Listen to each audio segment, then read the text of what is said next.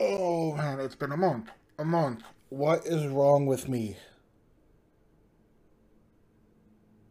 Hello, everybody. Welcome. Oh, welcome back. I should be better than this. But anyways, yeah. Hello, everybody. It is I, your friendly neighborhood INFP, and there were things I was gonna do, and still planning on doing. So look forward to those, but let's just get right into this video. ENTJ and INFP relationships are interesting. And I say they're interesting because oftentimes when I jump into social media, when I go onto Facebook, when I go onto Twitter, when I go onto Reddit, in the years that I've been in the MBTI community, one of the biggest relationships that people say is oddly incompatible is the INFP with the ENTJ. Which is strange because they're supposed to be one of the best types out there to be together, in the sense of what they can do for each other. And I've talked to other INFPs about it. I've talked to other ENTJs about it. And the general consensus is that INFPs don't want to be with ENTJs and ENTJs don't want to be with INFPs. Now, does that mean that the relationship won't work? No, it's just, for some strange reason, they don't like that. There's something about it that both sides don't like. Which is strange because I myself love ENTJs. When I see an ENTJ, I'm just like, whoo, is it getting hot in here? Because let me tell you something. Maybe it's my over idealistic vision of what I see, but boy, do I love me some ENTJs. I love their attitude, while some of them are a little more cursed than I would like, but for the most part, if it's like a respectable ENTJ and their go-get-em attitude and their plans and the things they've been able to accomplish, I'm just like, man, I envy you. So yeah, I respect and I love ENTJs on a general basis, but oftentimes that is not the case for many of us. And I know I also get along with INTJs and ISTJs. It is a very common thing to see INFPs get along with those types. So why is it that they're not getting along with the extroverted counterpoint? And I think it's because of that whole last function dynamic that can cause a conflict. And the same thing goes for the ENTJ towards INFPs, is that because phi is their last function for an ENTJ, it's too feely, it's too whimsical, it's too daydreamy. Extroverted thinking as their first. INFPs will see that as too domineering, too assertive, too do this, do this, do this, do this, too one-dimensional, too, I guess, bossy could be one sense of the word, too aggressive, too arrogant, unfeeling, I suppose, would be another sense. Like the whole uncaring nature would be another sense as to why an INFP may feel like they don't get along with ENTJs or T users in general.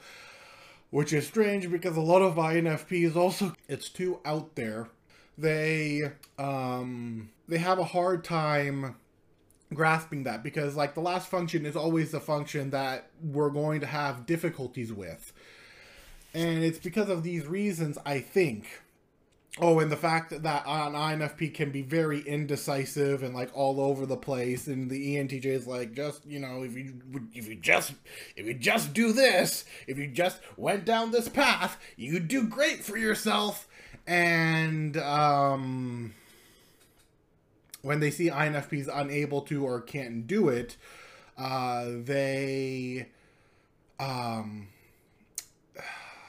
they tend to not be a fan of one another, so to speak. The INFPs want the freedom, and ENTJ may want some sort of structure or like future structure or something going on to the future. And correct me if I'm wrong if you're an ENTJ, but I also believe that ENTJs are looking for a partner. And by partner, I mean someone who isn't higher than them, not somebody who is lower than them. They're looking for someone who could be on their same level and go and essentially conquer whatever it is they're going out to conquer together as equals, as like partners, like true partners. And I feel like that might not be the case for some of the INFPs. INFPs are going to be going more towards people who they find as compatible, not somebody who is a partner that they can take on the world with, but a partner in the sense for INFPs, in the sense of who can I be comfortable with, who can I be myself with, who can I tell all my inner secrets to and not worry about things, who can I have freedom with.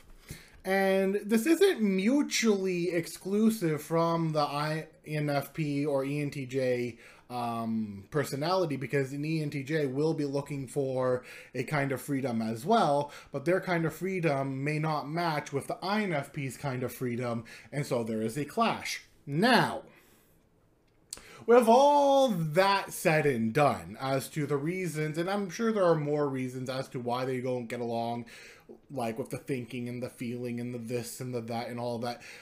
Aside from all of that, let's get on to why they can get along and why I love them as a couple.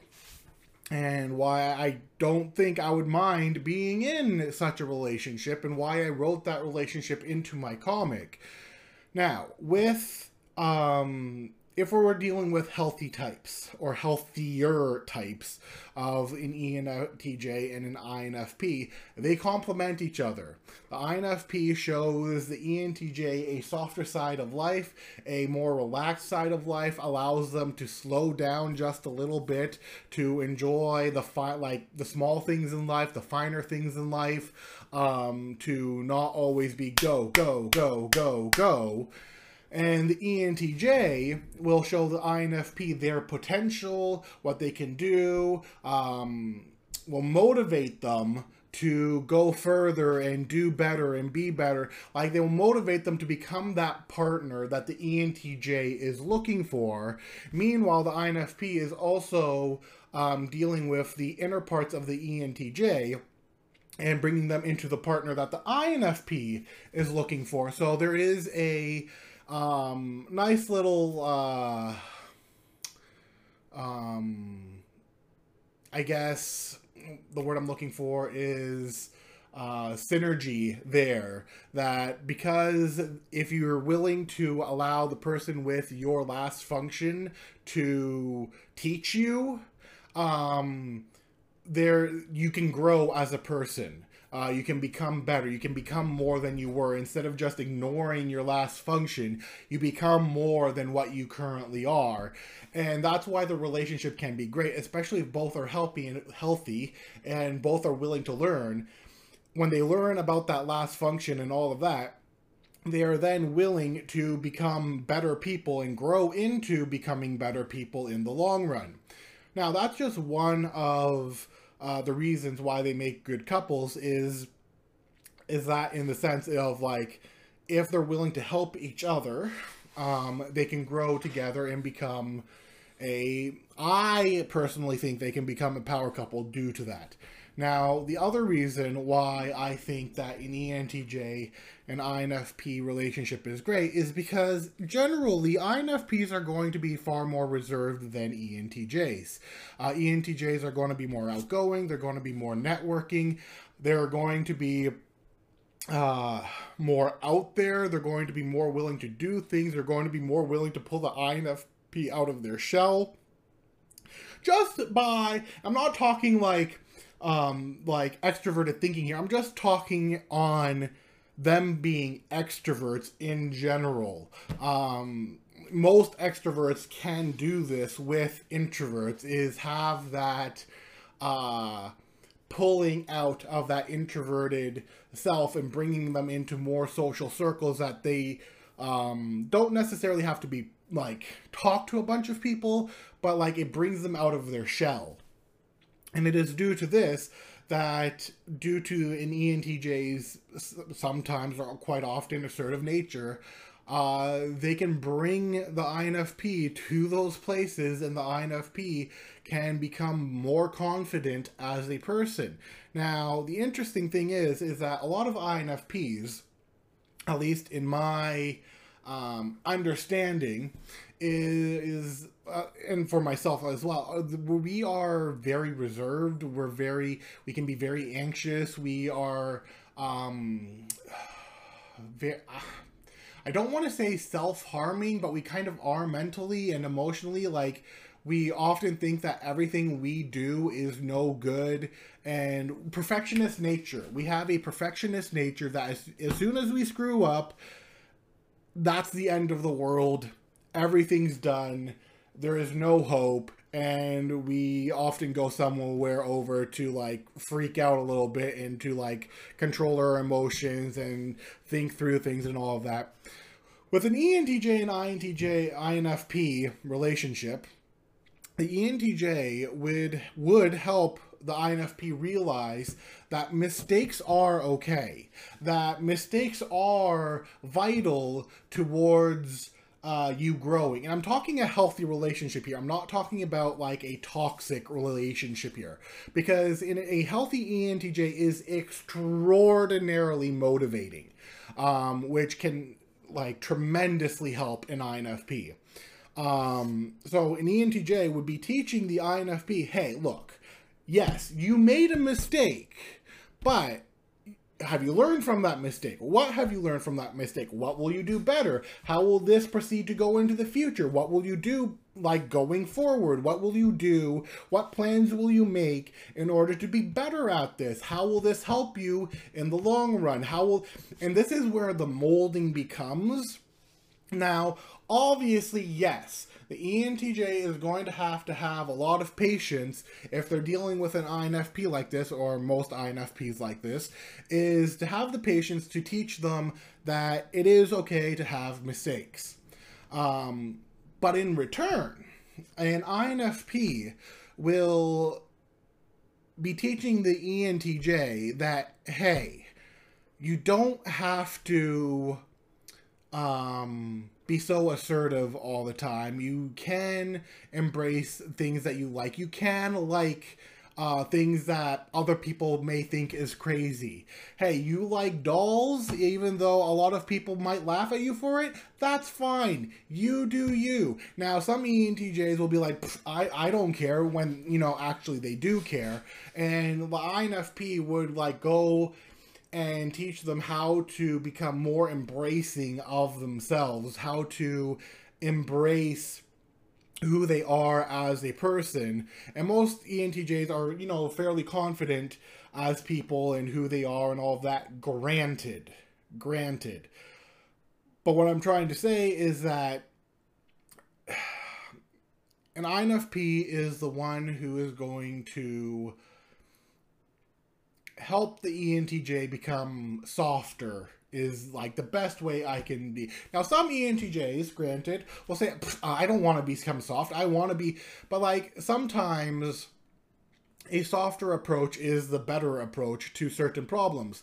And like, not only that, but like if an ENTJ is having a linear problem that's going down one path and they can't figure it out, due to the knee nature of an INFP, and this is the other thing that comes interesting, is that INFPs with their knee also help ENTJs see possibilities they did not see before. They help them realize things that they did not realize before. That problem that they only saw one path towards suddenly has multiple paths of solutions that they can take, and then when they see the multiple paths of solutions, they can then go towards the one that they see as the best. Because sometimes, and I know this is true for all of us, especially those who like lose things, and that thing is like right in front of us, but we can't see it even though we're staring directly at it. Sometimes we need an outside perspective to come in and say, hey, how about that? And that's what the INFP offers to an ENTJ sometimes or oftentimes, is a other perspective that an ENTJ has not thought about. Now, are there more reasons for ENTJs and INFPs to be together or to dislike each other? Sure. But what I'm trying to say is that if both of them are healthy, and are willing to learn and are willing to grow as people, one of the best ways to grow as a person is to target where you are weak. And that's what I want, like, that's the big summary of this video, is that an ENTJ will harness or hone help the INFP hone their T. An INFP will help the ENTJ hone their Phi. And then Ni will help the INFP be a little bit more focused and future-centric. Meanwhile, the Ni of an INFP will help the ENTJ focus on multiple possibilities and ideas. So, with that being said, that is this video, and I do hope to bring about the video I have been struggling with. But until then, I hope to see you guys again, and remember to like, share, and subscribe. Bye-bye.